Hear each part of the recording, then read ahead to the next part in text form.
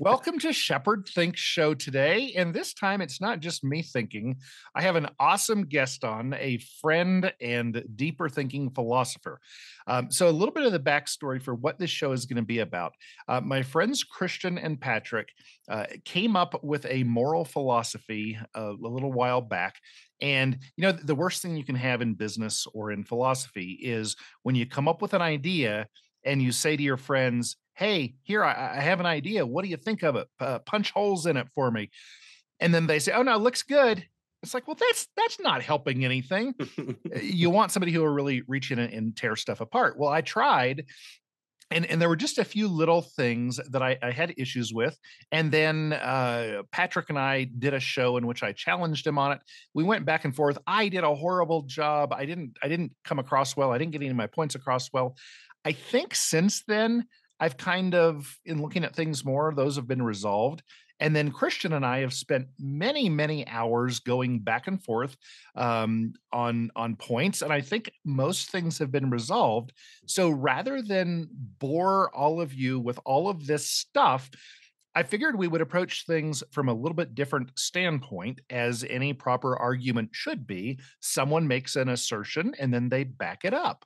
And so, rather than me putting words in Christian's mouth, first of all, I'll welcome Christian. Christian, thanks for being on today. Hey, Shepard. It's great to be here. Always fun to when we get a chance to chat, whether or not it's on YouTube or just in our Telegram chats or wherever we are. So thanks for having me. Well, thank you. Thank you for being here. So, kind of what we've been going back and forth about is the anti-subjectivism manifesto, and it's available, by the way, at antisubjectivism.com. You'll see at the top of the screen a button for manifesto. It's also available on odyssey.com, Odyssee. And Patrick reads it. It's about a half an hour, and it is a deep, dry philosophical. Your degree is in philosophy, is that correct, Christian? Yes, yeah. Okay, so Christian knows this stuff inside and out, and I am not a formally trained philosopher. I'm just a lay philosopher at best. Maybe I'm just more of a bar over a beer occasional thinker. Who knows? But there was something that I didn't like in the very beginning about anti-subjectivism. Was there was kind of this implied thing that, well, if we all want to have a good life and live together and be able to, live as a society, as a polite society, then we have to. And I said, stop. That's subjective. Why would we want to do that? And I was taking the word anti-subjective to be a subjective without subjectivity. And so many of the hours that we've spent was just on that one little tiny bump. And I realized that it was my inappropriate understanding of language. There is a difference between being amoral and anti-moral, or apolitical and anti-political, or against subjectivism versus you ain't going to see none around here. Like there's a difference in those things. So, having first said that, that was my first big error. um what is anti-subjectivism, and does it replace anarcho-capitalism? Does it replace voluntarism? Are they a subset of it? Is it a subset of them? Like, what's going on with this? So just to start from the biggest scope, and then we can narrow ourselves in and make sure everything's super clear. Anti-subjectivism, the Anti-Subjectivist Manifesto, the document that we're referring to, is a manifesto. You could also consider it a philosophical treatise, which is basically a document that is supposed to be an entirely self-contained and self-referential um, white paper. If you guys like crypto, maybe some of you guys are crypto, on what the mission statement is, what we're trying to accomplish, how we're trying to accomplish, and why. Most importantly, why we're trying to accomplish whatever it is. And just to kind of skip to the end to make sure it's clear, the biggest conclusion at the end of the day for anti-subjectivism is that we believe that we created an entirely self-contained and logically consistent justification for why consent is the primary mechanism behind all ethical interactions. And that's really huge. There have been a lot of people who we think in the past have made this claim and believed to have supported it as well. Very famous, influential people: Hoppe, Rothbard, Mises. All of these individuals have put a lot of thought into this same field, But Patrick and I have both, and many others as well, have seen some issues with some of their foundations, and so we took a step back and started from bare bones basics. What things do we absolutely need to have, and not a thing more? And where do we get to from there? And what we arrived at was all ethical interactions must be consensual. Okay. And to me, when I think about what I want subjectively in life, is I like the idea of people not doing things to me against my consent. And I am willing to say, hey, Christian, if you don't steal my dog, I won't steal your dog. Is that cool? And so we both make this agreement that we're not going to be dog thieves. And then we think, well, let's spread it out a little bit more. Hey, Christian, if you don't punch me, I won't punch you. And so you guys kind of boiled everything down to saying, well, both stealing dogs and punching people involves consent. If you want to give me your dog, then, which I would love, that would be a consensual thing to have happen. And so it wouldn't be a problem. So is that, am I kind of getting this right? That the treatise, the manifesto is a formalization of this idea of don't start none, won't be none kind of thing. Yeah, there's definitely a lot of that to it.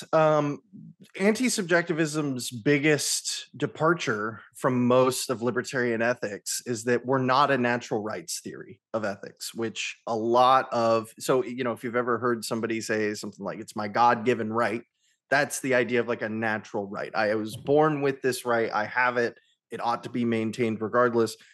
We haven't really seen any evidence to suggest that those theories are founded on that ground. So what we tried to do was try to make sense of the foundation that we do have, which is rights as agreements, or at least that we seem to have. Just to check my language there a little bit, it's this idea of rights as agreements, which, if you think about it mechanically, is makes a lot of sense. To where, if you think about what it means to have a right to property, for example, there are a couple things that come with that. I should have the right to do what I want to do with my property, to exclude others from my property, to defend it up to and including lethal force if the situation calls for it. Um, but what does that mean when we think about someone who is violating that right? So you'll hear a lot of people joke about the rights of the Constitution, and they'll say, "What is the paper going to fly out of the case and come and protect your right to free speech or your right to bear arms or any of these things?" No, it seems to be the case that when we say right, we're talking about essentially a social etiquette that says, hey, we all are going to agree that we can do these things. And if somebody decides to not care about that for whatever reason, well, at that point, we're not really talking about rights as much as we are talking about kind of like a wolf attacking you. A wolf isn't considered, or isn't thinking like, oh, well, this person has the right to life. The same kind of thing is going on if someone's trying to murder you. They're not thinking like, oh, should I be doing this? They have a right to life. They've crossed that bridge a long time ago if they're in that situation. So that's where we introduce this element, kind of what you were talking about, of like, hey, Shepard, let's not take each other's things, and it's taking that into and codifying it into an ethical text that can be expanded in any direction from there. Does that answer your question? Yes. And so so I have used the analogy in the past, or the word, that it seems to me that you have said, okay, what if, how can we come up with something that doesn't have any arbitrariness in it or any more than it has to have? So if you have a basic set of rules that are, let's not steal each other's stuff, let's not punch each other, and let's all wear blue dresses. Well, so I don't like wearing blue dresses. So now you've lost me. And so, how do we get rid of as many things as possible and have a foundation that I can be like, oh, okay, I don't like that that person's wearing a blue dress, but I do like the fact that they're not punching me and this. So let's put the blue dress part aside. That's just lighthearted, who caresidness. And that is essentially, you're just trying to pick away everything that isn't absolutely necessary. Right. So remember earlier how I was saying we're starting at the end with the consent part, right? So this is basically the first half of the Anti-Subjectivist Manifesto, is talking about subjectivity and arbitrariness, and making what we call in the business a meta-ethical claim about what ethical theories what standard they need to meet in order to be legitimately considered one, or to be taken seriously as one, would probably be a better way of putting it. And one of the claims that we make is that if you're going to introduce arbitrary assertions into your ethical theories, you're necessarily opening the door for someone to just disagree with you on face value and say, hey, I don't care about people wearing blue dresses on Sundays or whatever it is. So now I don't have to care at all about your theory. It's not even really a theory anymore. It becomes what I like to call ethical wish making, where it's, even if you have some good things in there that you just so happen to like, yeah, let's say we will trade consensually, we will not take each other's things, but I would really like it if people wore blue dresses on Sunday. You've devalued and in a sense delegitimized all of the work you've done prior to that, which is where I think a lot of really good, prevalent, and influential philosophies that start with some pretty decent bases go awry, where they try to include all these additional assertions on top of them. So yeah, it's something that we made very clear from the beginning of the manifesto is why it is named anti-subjectivism. Because if you're going to have an ethical theory with even the slightest bit of persuasive power to it that can't just be dismissed on a matter of opinion, then you can't include opinions in it. It has to be something that you can deduce from a set of axioms. And we can quibble and argue about the axioms. That's part of the fun of it. And that's why people will always disagree on everything. But I believe anti-subjectivism follows necessarily from the axioms that we've outlined. And if you can agree to those, then you don't have to have any opinions about anything. If you agree that certain facts of reality are the way they are, then you wind up with consent on the other end. And to me, that's a huge, powerful contribution to ethics. Okay. And so I interviewed someone recently who is not into the world of philosophy, and as we were talking, they kind of came down to saying, well, I guess my worldview is that it's none of my business if it's somebody else is doing something. I'll take care of me, you take care of you, and that's pretty much how I look at life. That person has never heard the term anti-subjectivism. They don't understand praxeology and meta blah, the big words that you're so good at. They don't understand what's under the hood of the car, but they do understand they're not going to mess with me, I'm not going to mess with them, and we're all going to be cool. Is that person an anti-subjectivist? Are they part of the association or club or good guys group or whatever we want to call it? What does it take to be an anti-subjectivist? So really, you don't have to. I would highly encourage and recommend that everybody who's interested in this does the reading for themselves and learns why, I think Patrick thinks, and plenty of other people think that this is important and cool and something that you would like to be a part of. But technically speaking, if you wanted to call yourself an anti-subjectivist, all you would need to do is live out the rule that all ethical interactions, it means all things that you want to do and not be a bad person, are consensual. And as long as you do that, you fit the criteria for an anti-subjectivist. So there's plenty of people today who consider themselves anarcho-capitalists or voluntarists or any of these other labels that are doing the right things. And 99.9% of the time out of 100 will make the right decision based on the foundation that they've chosen. The big where the rubber meets the road is the 0.01%, right? It's kind of our job as ethicists in order to help set up systems for people to where there is no 0.01%, to where if we pull up with our ethical treatise or manifesto and say, like, we've got the sauce, we want to make sure that we're not going to put people in situations where they might have an ethical failing based on doctrine. That would be a horrible failing of the system, even if it's just 0.01%. So that's another big reason why we've kind of gone the direction that we have. Okay, and that makes good sense. I've had a lot of theists of the Christian variety say to me, and I'm an agnostic atheist. They say, "Well, that's really weird that you're an atheist because you're more of a Christian than a lot of the people who say they are, who I know."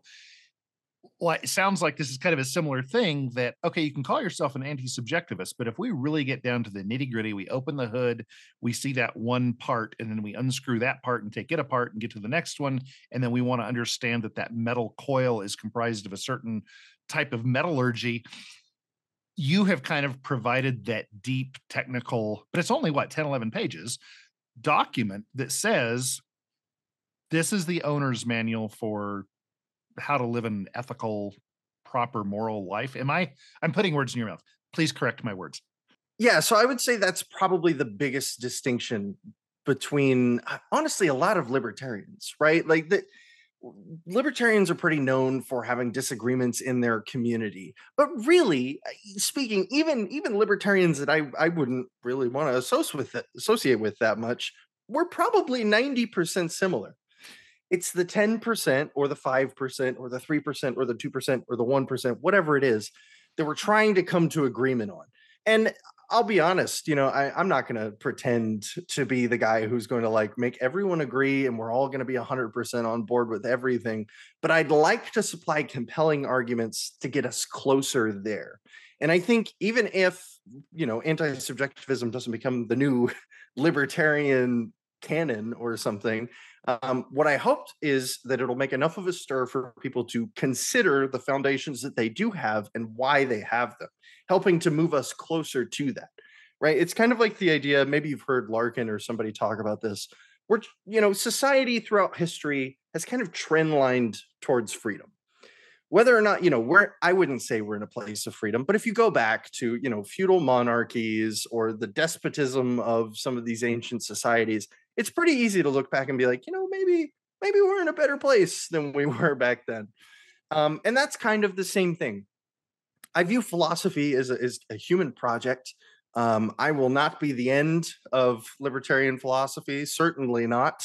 Just as the people in the greats before me, not to say that I'm one of those people, just to make sure, but just as the greats before us, we're not the end of libertarian philosophy either. We're all building off of each other, and the whole idea is that this is a contribution on that to help get us all closer on that trend line towards the rock solid foundation that we're all looking for, the ultimately justifiable social and ethical philosophy. Okay. And so what I've kind of come to realize chatting with you over the last weeks or month or whatever it's been that we've really been focusing on this is that I don't think I pack the gear to serve in your beloved corps. I don't think I have the knowledge, completely a fault of my own. I haven't taken the time to study to understand philosophy, the mechanics of it, and so I feel like I am trying to have a conversation about the wrong kind of wire in the alternator with a mechanic, and I don't know anything about alternators or wire or metallurgy. And I'm trying to have that conversation with somebody who is experienced in that. So for the layperson like me, I think you said it right in the beginning. We can just chop off everything after that.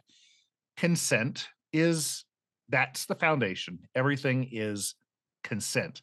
And if you don't think so, and you happen to be a mechanic, then here's the manual, here's the person to argue with. But if you're not a mechanic, then hey, does that sound good to you? Right. And I think that's a fair way of looking at it. Like there are plenty of things in my life that if I have someone to come in and repair my AC and they say, "Hey, you need a new, I don't know, what are even AC parts? You need a new blower or something." I'd be like, "Well, I need a new blower. Cool. That's what you're here for, to diagnose that, right?" And I kind of have not saying that people who don't want to go and look shouldn't, because that's what the manifesto's for. If you want it, it's right there. All of our arguments and everything are there for you. But yeah, to a certain extent, I think as long as you hear the phrase, "Hey, every interaction I'm involved in must be consensual," and you're like, I think I'm cool with that. Really, you don't need to go much further than that. If that's something you're interested in and something you like, then awesome. Now, whether or not that understanding alone will make sure that you can do that is perhaps up for debate a little bit, but it'll get you 99.9% of the way there, right? Okay. So then if I want to examine something, let's say that I was this is just an example. It's a crazy edge case. Let's say that I was a voter and in government elections, and I said to myself, self, is voting in line with anti-subjectivism? Then I could open up the book and say, is what I'm doing consensual?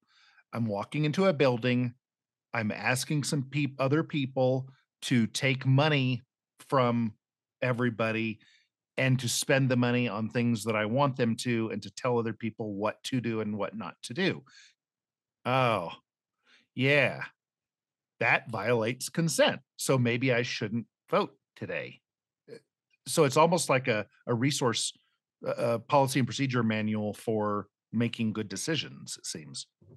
Right. And it's a very simple one line rule, which for a lot of people, the non aggression principle is popular for that very same reason. And I think a lot of people will see a lot of similarity between the non aggression principle and the principle of consent that we have. And they are functionally very similar. But the reason that we don't have a non aggression principle is because of the way that we came up to derive where we're at. So the idea is basically what differences there are between a lot of conventional ideas that you would see in more standard libertarian thought are all a product of how we reached our conclusion. And to understand why we did that, to some degree, you have to crack open the manifesto. And a lot of these are going to come from like our initial assumptions, or as we call them, or axioms, if you want to put it that way, from the preface of the document, which are things like the rules of reason are sound, reality exists subjectively, and the state of nature, the existence of the world is an amoral state of nature. And if you don't understand what those three things mean, that's no problem. I think we do a decent, maybe not an expert, but decent job of kind of explaining what we mean when we say that. But it'll be hard to evaluate those things. So that's also, I think, another part of the larger project of anti-subjectivism that we're going for, is that we're really trying to open the door of moral philosophy to more people, not just in a sense of like knowing it and being able to recite it. Like you'll know a lot of people who can tell you exactly what Rothbard thought and maybe even why he thought it, but they won't be able to tell you what like counter arguments are, or what potential issues they have, because there's not that much of a critical perspective. Why would you? It's Rothbard, right? So that's another thing that we're kind of hoping for, or at least I'm kind of hoping for as well, is to like help introduce people into this more critical perspective of all ethical theories. Because a large part of anti-subjectivism isn't just calling out like, hey, we disagree with some libertarian ideas. It's calling out all of ethics. It's saying, hey, you guys are doing this thing that we don't think you should be doing if you're going to be taken seriously as an ethical theory. Okay. So there are a few things, that some examples that I've given, some edge case scenarios, lifeboat, flagpole kind of libertarian drinking games. Actually, I just mentioned drinking, so now we're going to be struck on YouTube. But anyway, Dang it. yeah, darn it, we're people are nobody's going to miss this. Hopefully, everybody's watching this on Odyssey, ODYSEE.com. Way better video channel than, or way better video platform than YouTube. But may I toss out a silly edge case scenario here, and then kind of walk me through it in an anti-subjectivist manner. My concern is that when I'm coming up with a system by which I'm going to do something, it needs to work for me. So if my system for measuring boards to build a doghouse is a scale, then it's just not a good way to measure boards, and it's not working for me. So I'm going to use a tape measure instead. I want to live a good life, treating people well, being treated well, seeking my fortune, I just want to live a good life. And so I'm looking for systems that will help me do that. And it's not like I'm going to burn in hell if I say I don't want anti-subjectivism. I simply don't get to be part of that group of people who are have a mutually reciprocal agreement with each other. Am I on board so far? Yep. Okay. So I came up with this scenario and I don't like the the conclusion of it. What if I follow anti-subjectivism? I don't like what comes of it.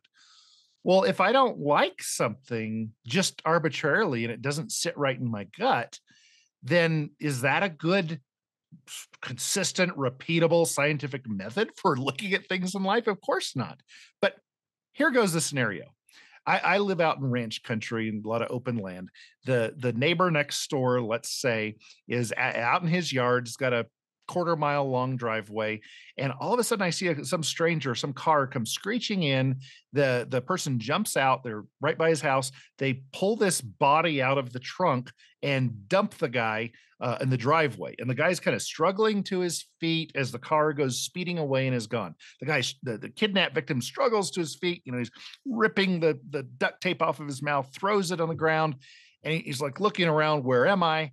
And my neighbor comes out and says, "Get the hell off of my property." And the guy says, "Oh, yes, sir, will do." And he looks, he sees the driveway, and so he takes off running, limping as fast as he can to do what the property owner says. And the property owner waits about a quarter of a second and says, "That's not fast enough for me." Gets in his truck, comes up behind the guy, slams into him, kills him, and his body goes flying out and lands on the common ground.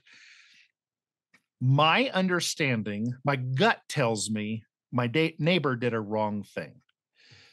This kidnap victim didn't have any ill intent. This kidnap victim never took an action to violate anyone's property by trespassing or anything else. Just the opposite. At every moment of his life, he did everything that he could to respect others' property. And yet, when I put this to the anti-subjectivism test, the guy is trespassing. And if somebody's trespassing, it's a black and white line. You get to use whatever means of force you want to remove them. And if you don't, if you do what I prefer, and there's a continuum of force, only use that amount of force which is reasonable and necessary, which is the US government's, which isn't too bad of a thing, I think. That's adding arbitrariness. So I feel like anti-subjectivism wouldn't let me do that. Is that accurate? Yeah, so this concept of force symmetry or force proportionality is really famous by Rothbard. The one who coined the non-aggression principle. He's the guy who said you can violate someone's rights up to the extent that they violated yours. And that's his theory. And he's working from a natural rights foundation, like we talked about earlier. However, this may come as a surprise as someone who doesn't really agree with his natural rights foundation. I don't think he adequately justifies proportionality in his own system. So the guy who advocated for the NAP including proportionality, I don't think made a sufficient enough argument. And I'll tell you why from two perspectives. Once, because I know there's probably going to be plenty of people who have this Rothbardian conception out there. So I want to address that head on. What we have is we have someone who is unfortunately aggressing against another person's property, right? So we have to understand the fact that it isn't their fault directly that they are aggressing against this person's property. They are not, it was never their intention to aggress against this person's property, but much in the same way that we would have someone who accidentally rear ends you is also aggressing against your property. It doesn't change the fact that an aggression was done. Now, we're slightly complicating this scenario here by making this person a kidnapping victim and not somebody who just fell off of their bike, right? So at the end of the day, it would be as if someone collided into you in your car and then your car hit their car. The way that this winds up working out is that you go backwards in the chain of events to find out who the original perpetrator was. And so the way I like to say it is, who is the primary cause whose effects led to the aggression being done? And so it would be, well, let's say I'm the person who was hit. The person behind me hit me, so they are the cause of their effect. but their effect was caused by the person behind them. Now, we are still responsible for our body and properties. We are still responsible for how all of these things are maintained. So another example, hopefully I'm not, let me know if I'm going too far afield, but another example that I've gotten pretty recently is, okay, what if someone rear ends you because their brake lines failed? That's not their fault. Well, that's your property. And you are responsible as you are the primary cause of whether or not your vehicle is reliable. Not your vehicle, not the weather, not you. You can always check your brake lines whenever you want. That's always up to you, right? And so, as awful as it sounds, and I understand that this can be as unpalatable, you should minimize circumstances in which you could be kidnapped. Okay. That sounds silly, right? But you should minimize circumstances in which you could be kidnapped. If you are kidnapped and thrown into the driveway, the person can come out and ask you to leave reasonably, up to and including force. If you were to try to remove yourself from the premises as quickly as humanly possible, then sorry, my brain, I'm thinking about this like as I'm going through it. And this was this the same scenario we used in the Telegram? Because now I'm thinking, or was this the one you talked with Patrick about? This is the one I talked with Patrick about, I think, I've kind of changed it some, changing it to a kidnapping victim just to add that thing that brings in the element of Yeah. intent. I don't think a kidnapping victim you'd be justified in shooting them. Now that I'm saying it out loud. Because the way that this works, okay, let's take a step back. If you are the cause of your actions, intent doesn't matter, right? You are the primary cause of your effects. So if I walk onto your property, I am the cause of the effect that is walking onto your property. I am fully liable for what happens, right? But let's change the scenario slightly. Actually, let's just do it this way. If self-defense, we'll make it a self-defense scenario. If I shoot someone in self-defense, I am the cause of that effect. I shot them, they died, right? Because they aggressed upon me. That's the scenario. If I shoot someone and someone behind them gets hit, right? That person who gets hit, that's not my responsibility. That's the person who initiated the aggression, because they are the cause of the situation where I produce the effect, right? They're the ultimate cause of all of these things. So that's what we have to look for. So in this scenario, there's two ways this could go, and I honestly am I don't want to give you the wrong answer here, but it's either that you are allowed to evict them from the property. That is true. You are allowed to evict them from the property. So it would be on the person who kidnapped them, morally speaking. Now, this is a very complicated edge case scenario. And I don't recommend that anybody run anybody else over with their truck if they find a kidnapping victim in their lawn. But it's the same kind of idea as to where an aggression has been occurred onto your property and you have a non-negotiable right to evict from your property. If someone walks into your property, you get or parachutes in or gets blown off course or crash lands their plane, you have the right to evict them. It doesn't matter if they were thrown out of a helicopter. You have the right to evict them. And so the person who would be quote unquote at fault for putting this person in that situation would be the person who kidnapped them. And that person should be brought to restitution court, your DRO, whatever, or put on the bounty list, whatever, however you want to deal with it in your society.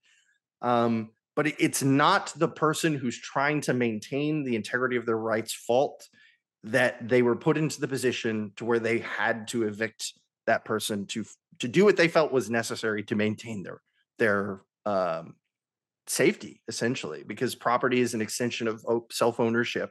So it's better to think about property as an extension of yourself than it is to think of it as objects that you just so happen to call your own. So I know we went in a roundabout way there. I almost twisted myself into a knot a little bit, but that's the justification for it, is that you always hold the right to exclude somebody from your property. Doesn't matter if they're there on accident, doesn't matter if they're there on purpose.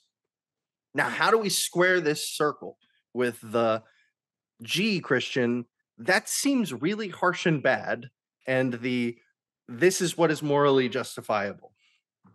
So I don't usually go this route, but I feel like it might be useful just for a bit of perspective. And it may sound like I'm being a little preachy, but I promise this is with the best intentions, because this is a transformation I've had to go through throughout my life.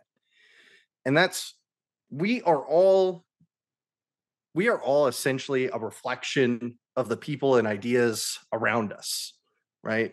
We absorb these things as we're growing up, and we may develop some preferences of our own, but to a large portion, what we hold to believe in our is, again, especially in our younger years as we're forming, which tend to concretize more than they do diverge as we get older, is a reflection of the ideas around us.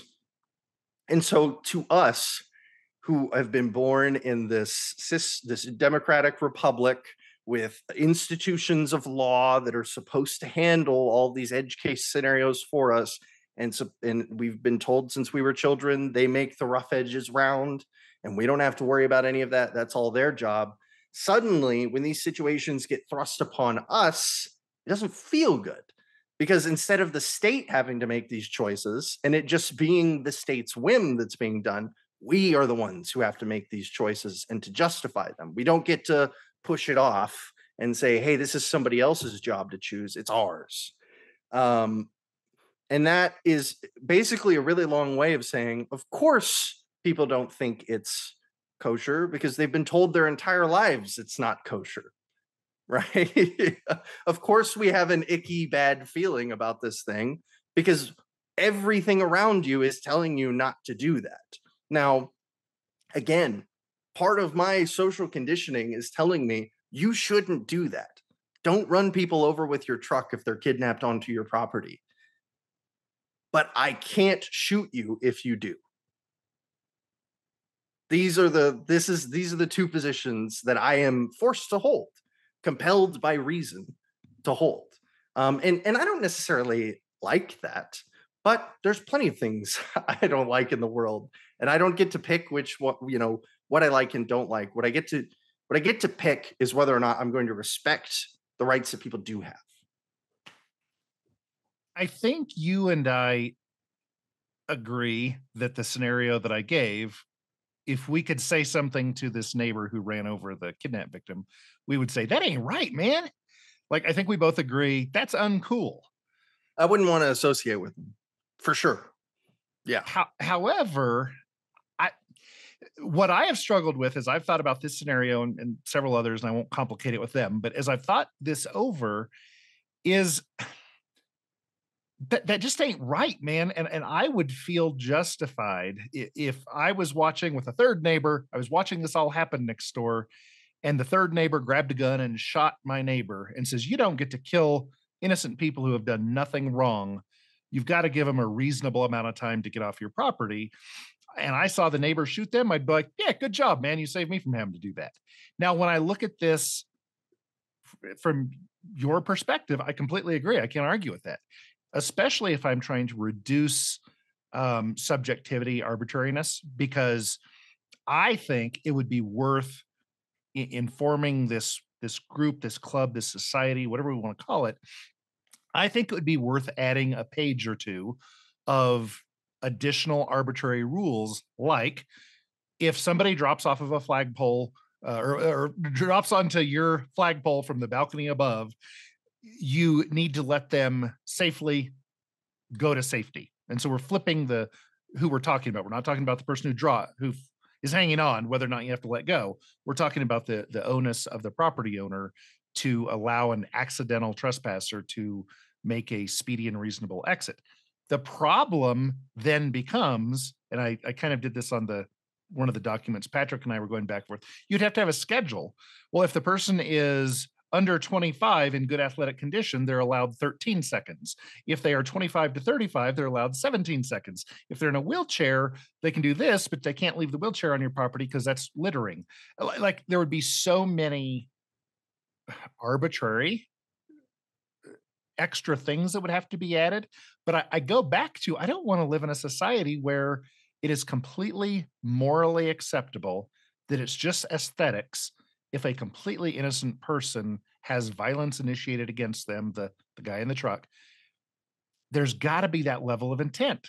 How am I just being a dreamy tie-dye kind of thinker here with my energy crystals, or Well, I kind of liked where I was going earlier, so I'll go back there again. What if you lived next to somebody who was a devout, nondescript religion that required women wear head covering up to and including death, right? And they saw that you didn't have head coverings on the women in your life and said, well, that's just not right. That's just not right. Or let's say you well, this isn't a good example. Man, there's a better example than this because that doesn't work because it has to be like you initiating what they would consider an aggression. Um, or maybe that's just it. Maybe they consider it a moral violation for whatever reason in their own personal canon. They consider it a moral violation for you to let your the women in your life walk outside without a headwear on, and so they decide, and then their neighbor next to them who agrees with them says like, "Well, we can't have these infidels around," and just pops them. Right? They have no justification, no rational moral justification for why they're doing what they're doing, but they feel very strongly that it was the right thing to do. Now, I disagree with them. I am very certain you disagree with them as well, but it's kind of a kindred reasoning. You're doing what you think is legitimately right, but you can't morally justify it. You can't justify it on the grounds of like a reason, rational argument, and that's an issue, right? Unless everything goes from shooting people not wearing proper headscarves to don't run over your neighbor or the person aggressing against your property rights, or else I'll shoot you, and then we're not doing moral philosophy anymore. We're doing the state of nature with extra steps. And I don't mean to say all of this to sound like I'm being disingenuous or delegitimizing any of this perspective that you might be having, but more so to say that it's really easy from where we're sitting to feel like what we've got needs to be the way that things are. If that was the case, I never would have stopped being a Republican, right? If I was like, well, my way or the highway, I'd just be back over there in the constitutionalist Republican camp, being like, "Yep, here we go, Constitution all day, every day," with my little signs. But at some point, I had to draw the line, and then you just have to ask where you're going to draw that line. Is it that things I would be really uncomfortable with my neighbor doing, but aren't aggressions? Things that are only aggressions? Or are you going to draw the line way up here and say just anything I don't like whatsoever is going to be things that I don't allow? That's another way of looking at it. As far as why I feel comfortable enough to come onto a YouTube program and say things that would by most people be considered completely awful, you know? Because at the end of the day, I think that's the position that we're in. hmm. Yeah, and the reason I'm having such a struggle with this is that most things that I think about in philosophy, when I break them down, when I open up the owner's manual, and it takes me a long time to study it and reread and reread and reread, but I finally go, "Oh, okay, that makes sense." And this one, and when I say sense, I should examine that word. That makes common sense. Well, what is common sense? That's an arbitrary term, it's subjective. But to me, it feels right. It doesn't feel right. I can see this in this neighbor's example. I can see the neighbor grabbing the guy by the hair and dragging him to the edge of the property and throwing him out. I'd be like, okay, that you suck, but okay. But just downright murdering the guy, initiating violence, and maybe I've just been thinking in the NAP so long that I think it's valid, that maybe that's my bias. maybe I shouldn't mind if people initiate violence against others, but it seems to me like that's a pretty good place to draw a line is gross bodily injury, murder. Uh, but I completely get what you're saying too. Well, what about a little bit lighter punch? Well, what about a slap? Well, if I'm going to draw the line at murder, you're just as well. You have every right to draw it at a hard slap.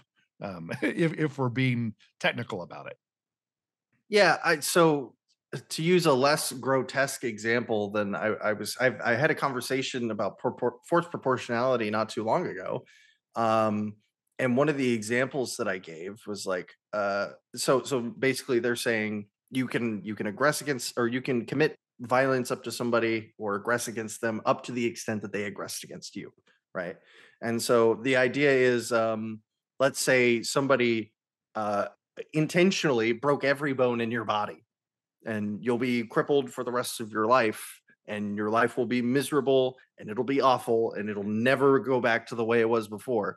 And the argument is, well, you could do everything up to break every bone in their body, cripple them, make their life miserable and unlivable hellscape, but you can't kill them. And the justification for that is that it is like the right to life is a separate right in and of itself. But that's a snake that eats its own head in this case, not even its own tail, because all rights, most libertarians agree on this. Maybe some will disagree. Maybe like Christian libertarians might have a different perspective on this. But most libertarians agree fundamentally that all rights are property rights at the end of the day. And they're derived in some form or fashion from self ownership, bodily autonomy. So I've always found it interesting that this idea of violating a sub right doesn't include any of the other rights, because I don't see a way to where you can violate someone's self ownership without totally and completely violating their rights. Because I don't see a line anywhere that I look for it between you violated my property and you violated my life. Let's say my property is my well-being. I own a farm and you burn my farm down and I'm going to starve to death. I haven't starved to death yet. Can I kill you? No. Well, I'm going to die eventually because of this. Again, we can do these hypotheticals all day. But the point I'm getting at is that when you commit an aggression against somebody, you are completely rescinding yourself from the exchange, even if you did so accidentally, even if it was not your plan or intention to do so. And that's part of our responsibility as people who are in the world and can act in it accidentally and unintentionally, to make sure we don't do that. That's why that's one of the reasons why you carry your gun in a holster when you carry it, and you don't just slip it in your pocket, because that minimizes the chance that your keys are going to get up into the trigger and you're going to blow a hole in somebody's leg, right? Or that's why you actually do check your brakes every once in a while on your truck, because if your brakes don't work and you slam into somebody, that's going to be your fault. And I think there's a certain level of intuitiveness to this idea that gets obfuscated by legitimate efforts to be kind to people who have been put in unfortunate circumstances, and traditional answers to these sorts of problems, where we have legal systems that take into consideration intent in ways that I don't think are tenable and never have been tenable. The idea that you can intent, this is another argument that I got in, so I figured it might be worth just saying a few more words on it. Yeah. Intent is something that I can reasonably say that because I am on this video call talking to you right now, that I intended to be on a video call talking to Shepard. But that is the most boring, teaches us nothing idea of consent ever. But that's because actions, we can reasonably infer why someone did them, right? Or why the action was done in the first place. So if I get into a car and I'm driving, I can reasonably say I had the intent to get into a car and drive. But we cannot reasonably project out from that what people's intentions of the effects are. You can't say whether I came on here for certain whether my intentions were to get Twitter famous and to blow up and make millions of dollars, or whether my intention was to maliciously, plot some scheme to take down Shepard's channel, or if I'm here with totally genuine intentions to teach people about a really cool philosophy called anti-subjectivism that I like. All you can know is the most boring thing that is self-evident to your eyes is that he intended to be on a call today with Shepard. So that's essentially as far as we can get with intention, and that does make things. It does change the way that we have to engage with things, because this idea of like it would essentially erase the distinction between murder and manslaughter unless we come to agreements through like a DRO, a dispute resolution organization, or an arbiter that says like, okay, we're going to classify this as this and this is that, and we're all going to sign here and agree on that. Otherwise, there probably wouldn't be such a thing as manslaughter, because whoever is the cause of a person's death will be treated as the cause of their death. They will be responsible for their deaths, murderers, essentially. And it's totally cool to think there are problems with that. That's one of the reasons why I brought up DROs and arbitration, because in a free society, we're going to need people to be able to come in that we have a shared common set of rules and agreements with, and be able to help us parse through these things in the most peaceful and amicable manner that we can, like a real justice system would, right? So I don't know if that like entirely answers your question. I know I kind of went off in a couple different directions there, but these are all really important things, since it is a hard pill to swallow, but there are solutions to every problem that we have with this. Like, I don't like the idea of neighbor Tim getting run over by Jim Bob because Jim Bob couldn't wait 3 seconds for him to hobble off of his property onto the private road that he has access to, or whatever. We can solve that through agreements. Our community can decide you must give trespassers a minimum 10 seconds to leave your property before. We can just make that agreement between each other because we consent to that agreement. But I cannot impose that agreement on you. I cannot say, Shepard, you must wait 10 seconds for somebody to leave their property, or 5, or 3, or 2, or 1. If you're being trespassed against, your self-ownership, property, life, all of it has been violated, and you get to respond to that threat with as much force as you deem necessary. That's the way I see it. Okay. So maybe, as you have mentioned, anti-subjectivism could be a complete system, or as I have argued, it isn't a complete system for life because it doesn't get into work ethic or that kind of thing. That, like, there are a lot of parts of life that could be added. So I'm thinking in the analogy of that we were talking about, of the looking under the hood of the car. Anti-subjectivism is the car. You look under the hood to get all the details. Well, maybe I am now saying, hey, I got a little baby I want to transport safely. And you're saying, well, that's not part of anti-subjectivism, but you're more than welcome to build a nice car seat and install it in the car. But that's not your department. Your department is building the foundational vehicle, and anything people want to add, as long as there's consent, then we can add that. So if I say to my neighbor, hey man, does it sound good if anybody ever trespasses, or if we ever get kidnapped and somebody throws us, how about we give each other a reasonable amount of time? Yeah, that sounds good. Well, hey, how are we going to decide reasonable? Well, why don't we get together 6 or 12 people that are just kind of normal people, and then we'll have some smart people that try to manipulate them into believing one way or the other. But those smart people go into a little room, and then they come back. Oh, okay, well, that sounds like a good system, and we all agree to it. We sign on the dotted line. And there's nothing wrong with that in anti-subjectivism, but coming up with that as part of the foundation it's beyond the scope. Is that a good way if I could think about it? Yeah. So I like the car analogy. Like anti-subjectivism is a base model Honda Civic. It doesn't have cruise control. It's reliable. It does the job, and it doesn't have any frills associated with it whatsoever. But if you've got a kid Honda Civics don't come with car seats in them. You're going to need a car seat if you want your kid to be safe. So you put a car seat in. And maybe you think the factory wipers kind of suck. They get the job done, they get the rain off, but you want the ones that really stick. So when you're going like 140 on the highway in the, I don't know, crazy rain or whatever, you can, while you're hydroplaning, see where you're going, right? Or you want to put a new cool suspension on it or whatever. You get to add all of these things on, but let's pretend that it's actually 500 people that own the Honda Civic, and it's your community's Honda Civic, and you all get to agree what modifications go on it.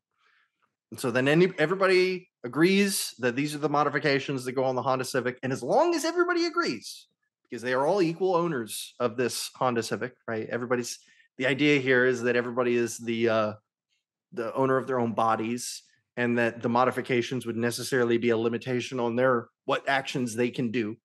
Um, so as long as everybody agrees, you can put on whatever modifications you want. If Okay. you want to make it to if you want to make it to where a bunch of homeless people can sleep in your Honda Civic at night when you're not using it, or that squatters can come by and claim your Honda Civic after a week of not touching it or whatever. Sure, whatever. But you're not going to find that in the Honda Civic. It comes with a lock for a reason. You have to choose to unlock it. You know? Okay. So, Christian, another question I had, and it's kind of relating to the 500 people who own this Honda Civic. Do they all have to agree to let the homeless guy sleep in it? Whatever. Um, could there be a lot of different DROs or agreements or whatever? And what happens? And I don't want to fall into the trap, and I am doing this to you, but I'm basically saying, yeah, but how would you fix the roads? And you're like, well, I have no clue about roads, but I think we'll get it done. Like, I don't want to be asking that question. I think it's worth kind of playing around with it a little bit, though, and saying, so if my neighbor and I disagree about the, what did you say, the use of force or the continuum, the proportionality, Yeah. if his DRO and my DRO disagree about the proportionality of force, and then the third neighbor who's watching, uh, do you have any ideas on how that might work? Yeah. So just as a quick comment, I think I don't want to sound too critical, but I think everybody who says the free market finds a way is both equally correct and equally boring in the way that they give answers. Like, yeah, okay, the free market will find a way. They will find out ways to build the roads. But what's a lot more interesting is talking about ways that the free market can build the roads, right? So we've got a situation here to where a community, a local community, has competing DROs in the same area. Very likely could be a possibility. I wouldn't consider it an ideal one. I would try to, find a DRO that as many people around you could agree with as possible. And I think there's a good chance that, kind of like how cable works now, DROs will kind of zone themselves, and you can choose whether or not you want to, or maybe you'll have two options of a DRO. And kind of just like cable and telecom, DROs, I believe, in this kind of system, though not necessarily, would come to agreements on how they're going to deal with cross cases. So you have two DROs in the same area.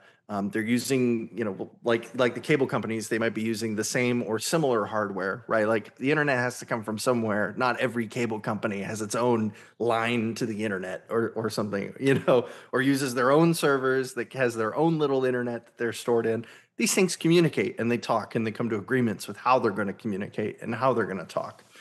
And DROs would do the same kind of thing. So it would be like, hey, maybe it would just go up to a full arbitration. Maybe there wouldn't be any set guidelines or rules, and it would just be who could make the stronger case. And since you've consented already to the engagement of the DRO's activities, including their agreements with other DROs, then if you want to maintain that consensual relationship with the DRO, you would say, okay, we're going to take this to arbitration. We're going to make our case, and whatever comes up, comes up. And I can choose to continue to engage with the DRO and respect its decision or not and withdraw and then face whatever repercussions might come from that. That's one solution. That's one way it could go down. And I think generally speaking, these are obviously not going to be perfect systems because we're humans and anything that we build is going to have ripples, wrinkles, and flaws. um, or at least at the minimum, things we don't like. There very well could be outcomes of this system that people don't like, but overall, I think it would lead to a more peaceful, generally more amicable, polite society where people get outcomes that they feel serve them some kind of justice. So if you, for example, let's not even say it was you. Let's go back to your third neighbor who shot the first neighbor, and they're in competing DROs. Well, then the family of the first neighbor or the wife or whoever is also under that DRO could make an arbitration claim against the third neighbor, and then they would go and hash it out between them to figure out if there was like a rights violation or who initiated an aggression, who was justified in doing what, and their determination at the end of that road. Would be something that both parties would have had to agree beforehand as members of a DRO to be cool with. And if they're not cool with that determination, whichever way it swings, then they would just be leaving their DRO contract entirely, and which comes with all sorts of consequences, like we talked about earlier. I think it would be very hard to get insurance or to get security if you don't have a DRO. These things might even be a package deal, and you could be losing on all of that. And then you're kind of like leaving yourselves to the wolves, to where somebody else could decide, well, I think neighbor 3 did, violate this person's rights, and they don't have a DRO representing them anymore. Like I said, it is kind of a pot shot what I'm projecting out here, but it could be a way that the free market could handle it, and one that I think could work in a lot of situations. And I think it's good that your thought and my thought of anti-subjectivism or the non-aggression principle, unlike some theories or ideas, they're not utopian in nature. Like, we're not fooling ourselves and saying everything's going to be perfect on day 2. No, there's still, humans are going to be humans, and there are going to be issues. And I think that my problem with this neighbor scenario is a feel problem and not a think problem. Like, I just don't feel right about your answer, but I can't think better about how to do it. And I'm just pondering now. I'm thinking out loud, because this is how we do philosophy, I guess. If you're a lay philosopher like me, anyway, I'm thinking, if my DRO was sophisticated enough that we thought ahead and said, "Hey, this is really silly, but what if somebody drops onto your flagpole from the building or from the floor above, or what if you're kidnapped and you're dropped off on somebody's property? What if these silly things happen? Should we have something in place to deal with them?" And my DRO, State Farm, says, "Here, it's a good point. Let's write a few pages on how to deal with that."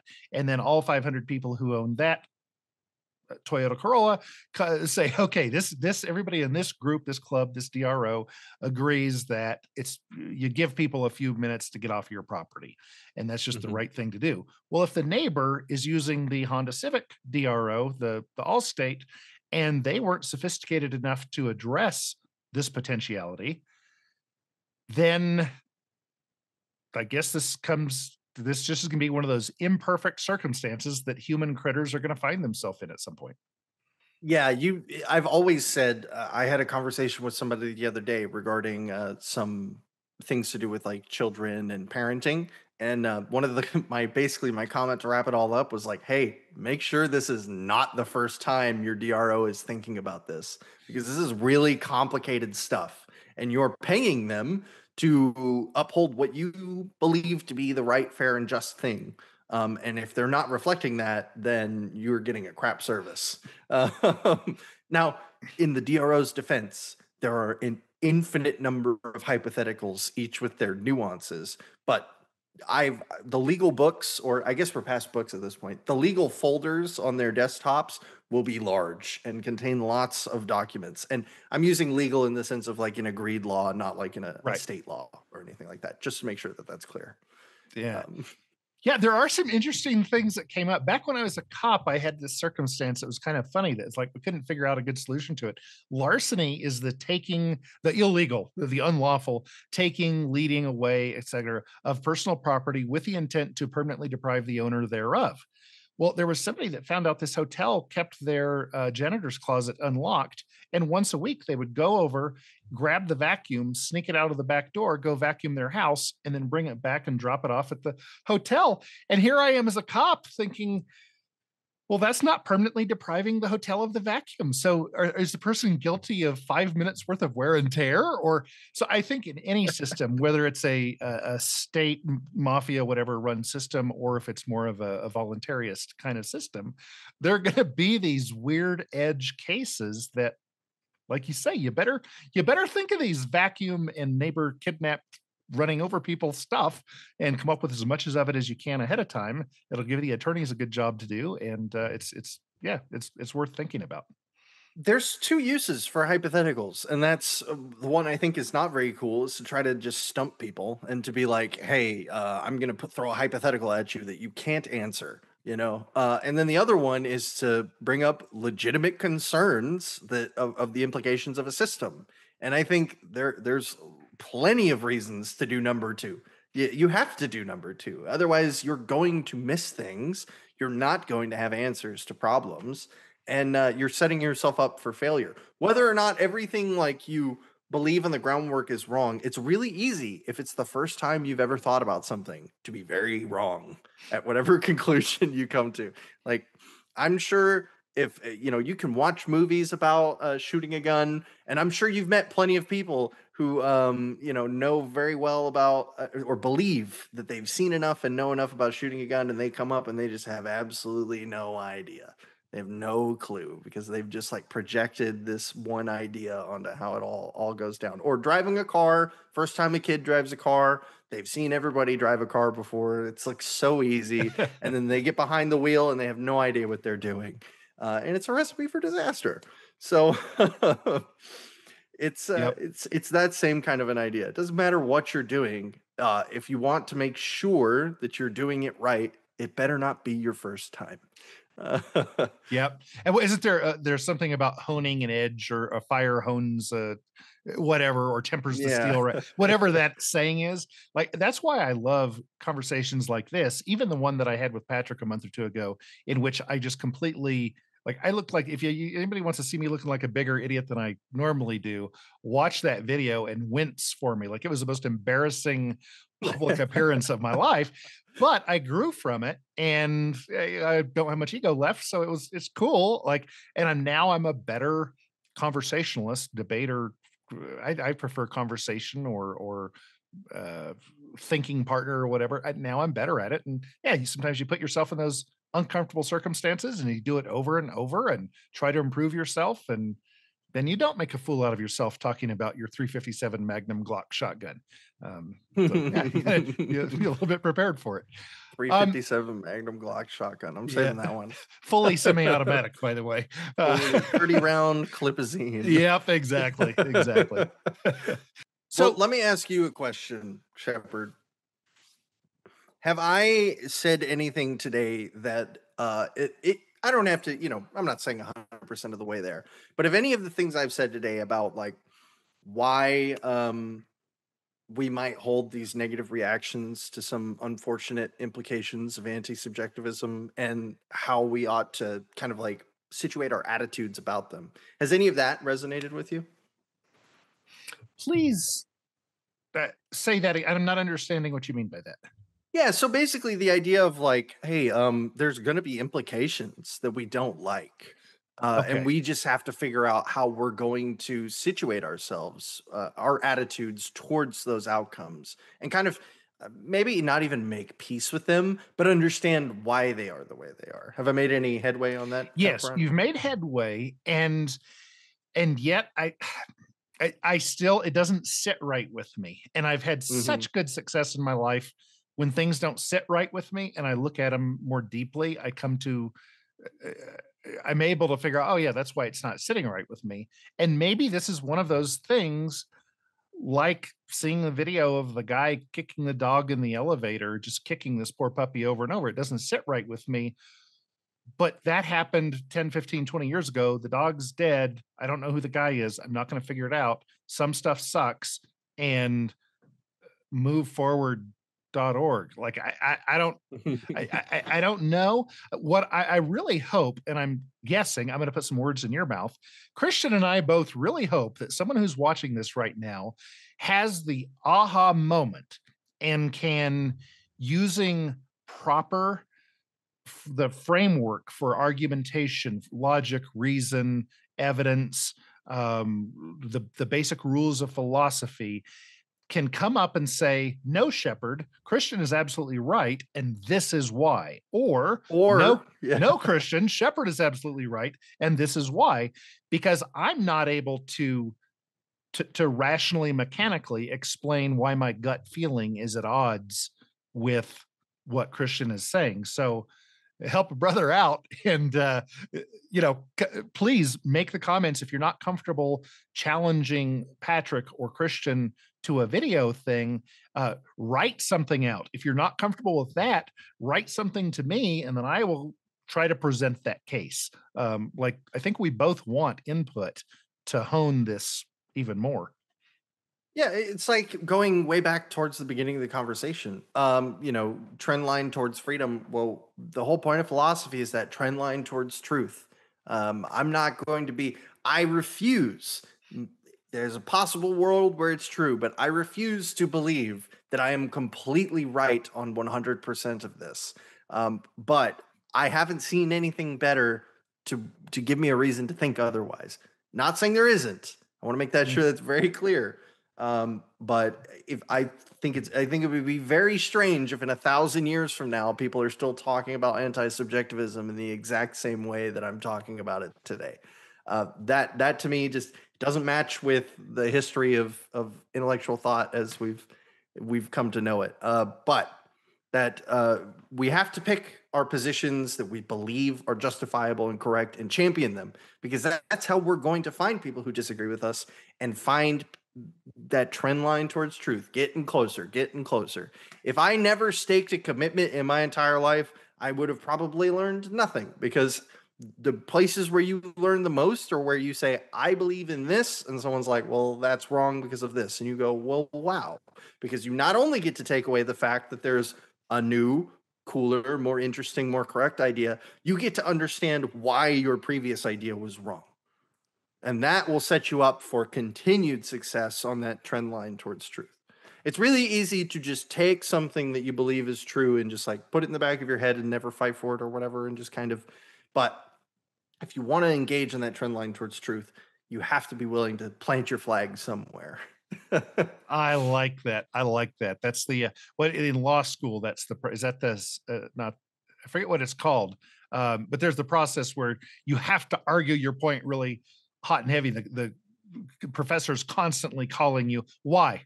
Well, why? No, why? And you have to do, and you're stumbling and you fight through it, and then you actually know it by the time you're done with it. So yeah, that's cool. Um, what haven't we talked about today that we should have? What have we Oh, missed? boring lectures on the deep mechanics of why anti-subjectivism is cool if you're a nerd like me. Um, Maybe that's worth saying again. It's I think it's a dime a dozen for people to get up in front of a camera and be like, I have this cool idea. Let me tell you about all of its implications and explain like none of the mechanics to you. And the only reason that I'm not doing that to such a great extent right now is because we've already done it. And I know it's a lot to ask of people to say, like, hey, go read this document. But if you really 100% seriously want some like real meat to the claims that I've made here, antisubjectivism.com. We got the manifesto on the Disenthrall page as well, both the YouTube and the Odyssey for audiobook listening, if you're into that. And it's all there. And some of the language might be difficult to parse if you're new to it. But I think most people, if you go in with an open mind and just kind of listen to what's being said, can walk away with it a very good understanding, even if you don't have 110% of it. And then we can talk about it some. You can come up into the Disenthrall Discord and be like, Christian, what do you mean by this thing? I don't know what that is, or I think you're wrong on this. I would love that. It would make my night if you did that. So Wonderful. that's an important thing too. don't I always am telling people to be very skeptical of when people are making claims about having the answer, because, well, let's face it, there's a lot of people who I think are wrong that you should be skeptical about. Like, there's no other way to square that circle. That's the truth of it. Um, so be skeptical of me too. I'm not a special case scenario. I'm not an exception to that rule. If you don't like something that I said or you don't think it's right, do the homework. Show me where I'm wrong. I'm right here for the whole journey. That's how I got here. So who am I to tell somebody that they can't do that? Okay, great. Well, thank you for being on, Christian. And what is you have a YouTube Odyssey channel as well? What is the name of that, and how do we find it? Yes, I'm actually a co-host on Disenthrall now. So I used to have an older YouTube channel. That's old news. That's the old Christian. That's the pre-anti-subjectivism Christian. He's no more. Um, so I am co-hosting Disenthrall with Patrick Smith. I'm doing some of my own videos that I'm hosting on there, and we're still doing collaborative content together. We've got some spicy videos coming up on Hans Herben Hoppe. If any of you guys like or dislike him, it could be very interesting.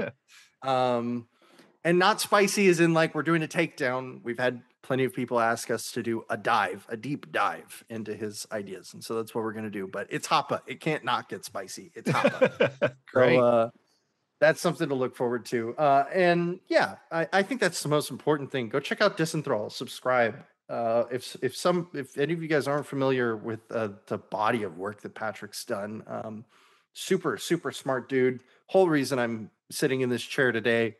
God knows where I would be otherwise if I didn't find his work. So I owe him that much. So it would be cool if you guys would go and subscribe to his channel. Great. Well, thank you for being on, Christian, and let's find some more stuff to argue about and talk again. Oh, of course, any day. Take care.